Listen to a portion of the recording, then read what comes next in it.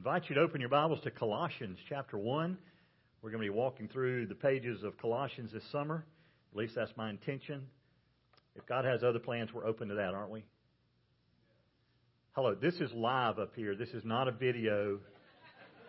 I'm actually here. Blink, I'm still here. So if God has other plans, we're open to that, aren't we?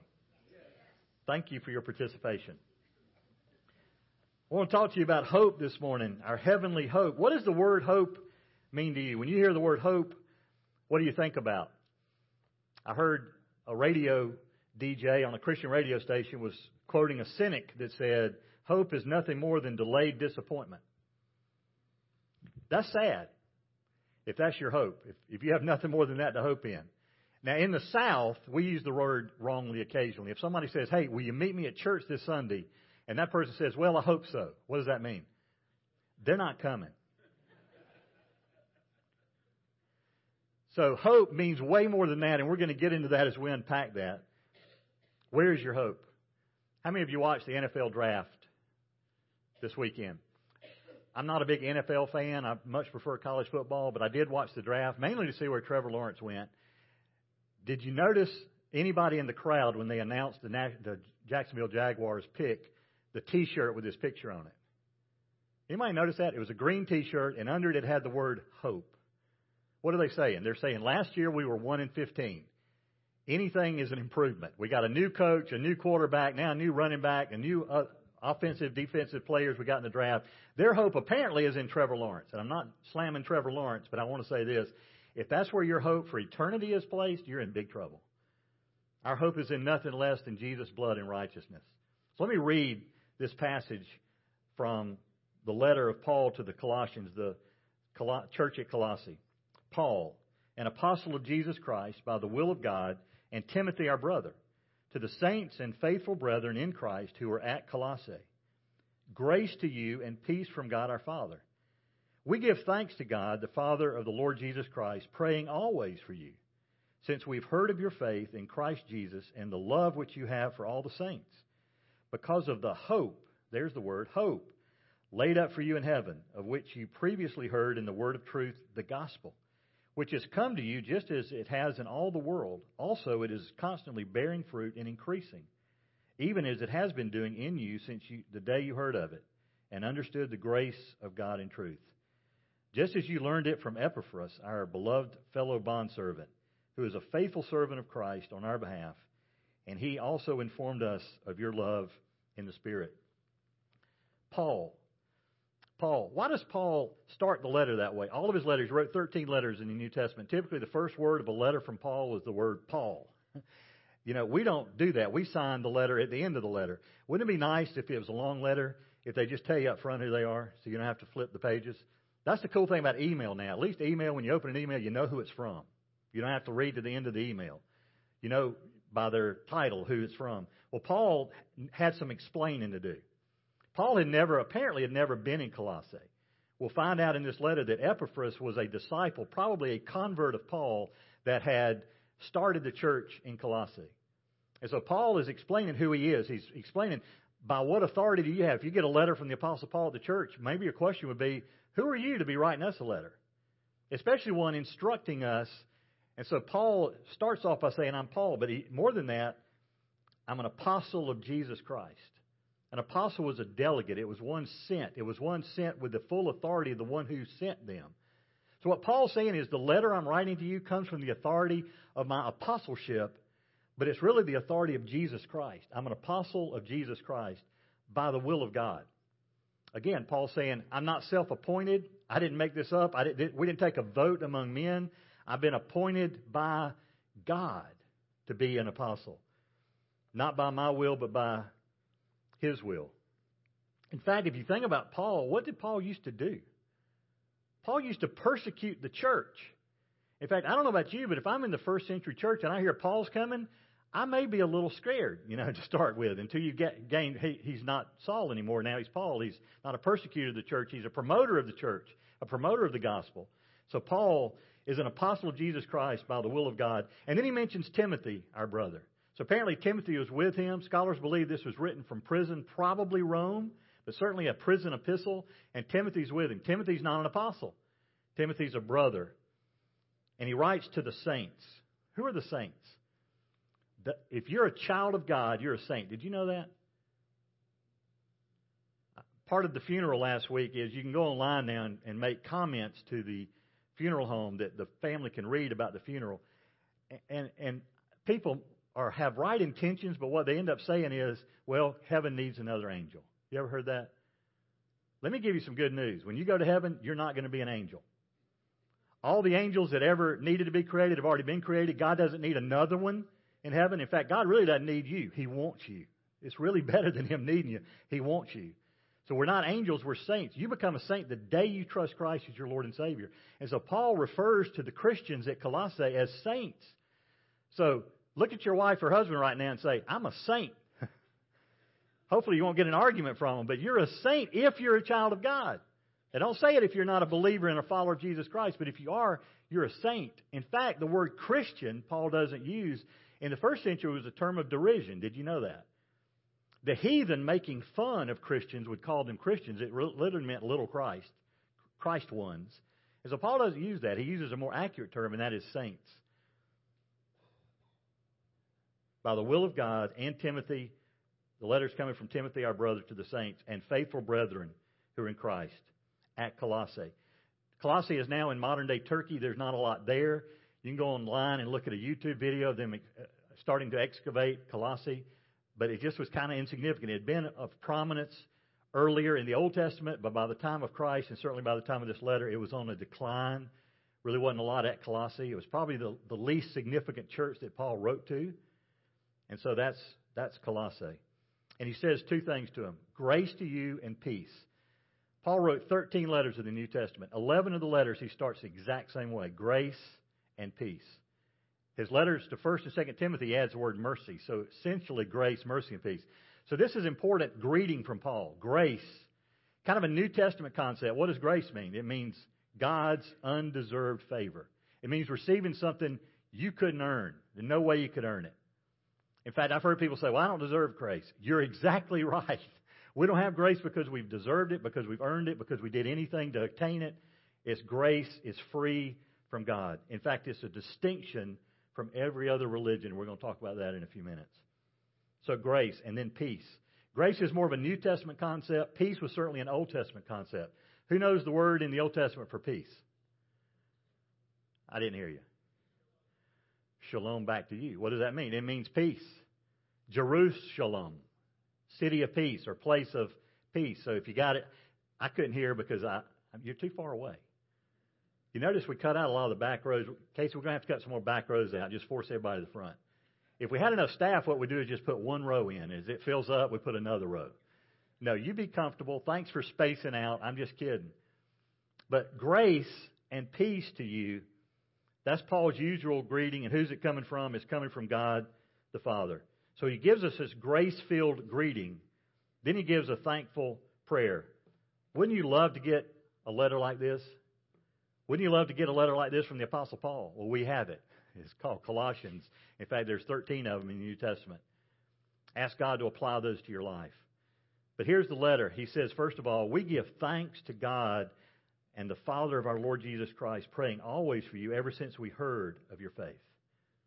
So what Paul's saying is, every time you come to mind, church, we thank God for you.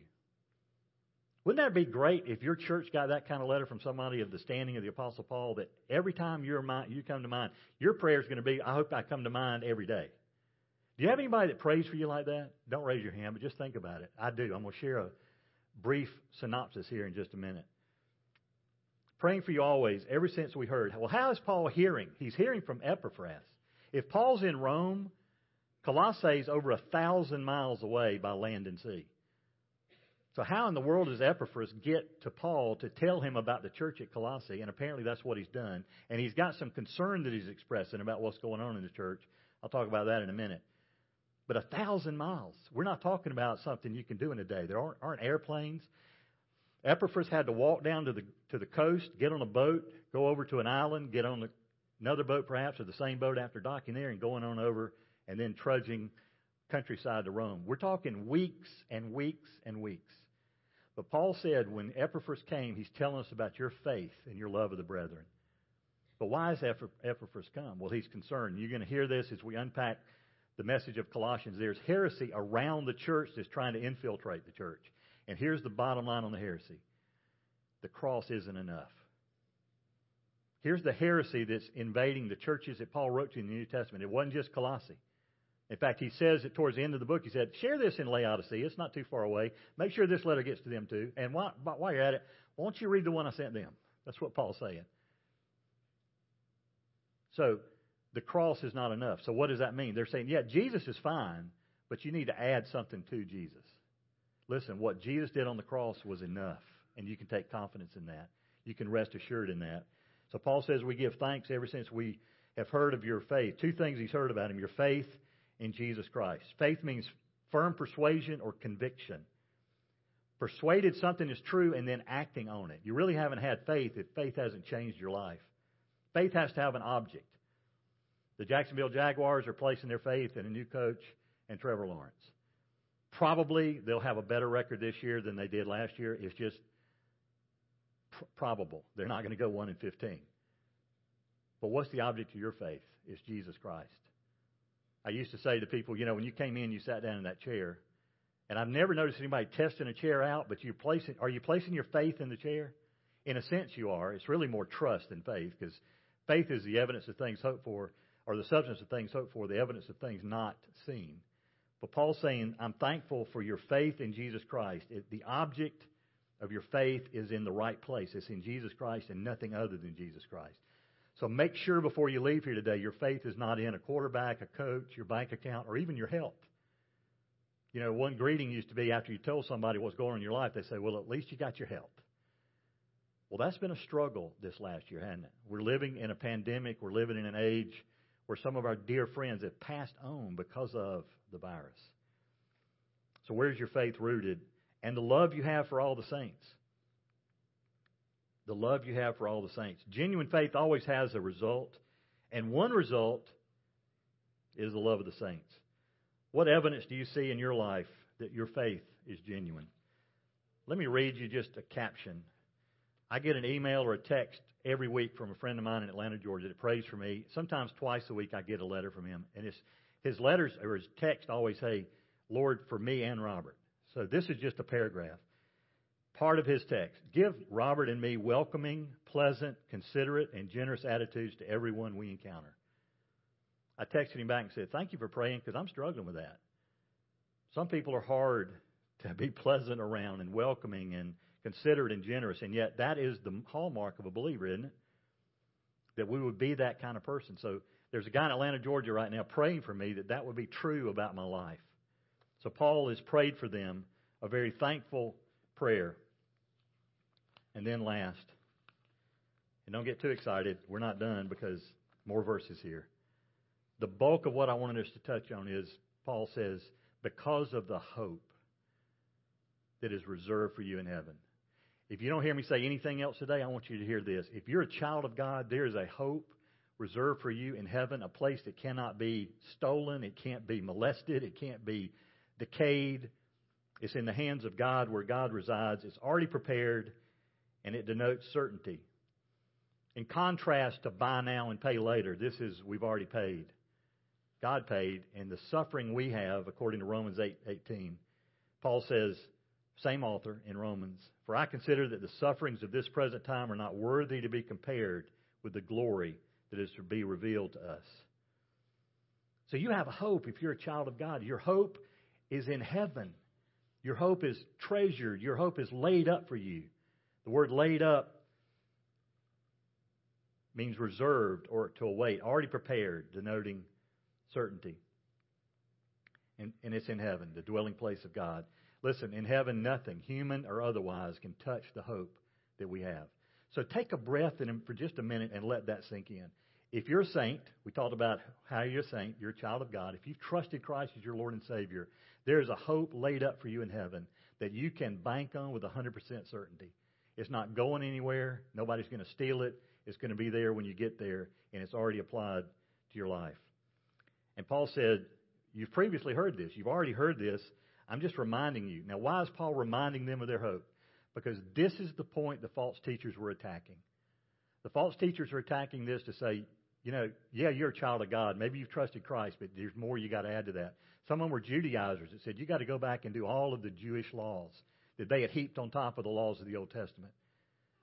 Some of them were just pagans that were the beginning, the seeds of what would eventually become Gnosticism that said, heaven can't come to earth because earth is bad and heaven is separated from earth. Well, the truth of the gospel is what happened. God stepped out of heaven in the person of Jesus and came to earth and walked among them. Some of the Gnostics actually believed his feet never totally touched earth. He just kind of floated above earth. Well, that's ridiculous. He came as one of us, born of a virgin, laid in a manger, lived a perfect life. When he was 30 years old, started calling disciples and taught for about 3 years, and he was crucified on a cross. That's the good news of the gospel. And so Paul said, you previously heard this. In fact, it's kind of like this. Have you ever received directions from somebody? You're pulled up and you said, do you know how to get to so-and-so? Yeah, you go down here and take a left. And when you see the big stump, you take a right and you do this. And you start off on your directions. And can I be just real honest with you? Times I ask directions, I quit paying attention about halfway through. If there's too much to it, I just figure, well, I'll get started on this. And at some point, maybe I'll ask somebody else. Some of you have done that before where you kind of get started toward it and you start thinking, you're doubting, did that guy even know what he was talking about? This doesn't look like the right way. And then there's a sign. And the sign's pointing in the same direction you're going. And you realize, I am going the right way. That's what Paul was doing for this church. This church has placed their hope all in on Jesus Christ. And the false teachers, the heretics, were in their ear saying, that's not enough. You need to do more. Or he doesn't really love you. Look at your life. How could he love someone like you? That's the enemy that Paul is combating.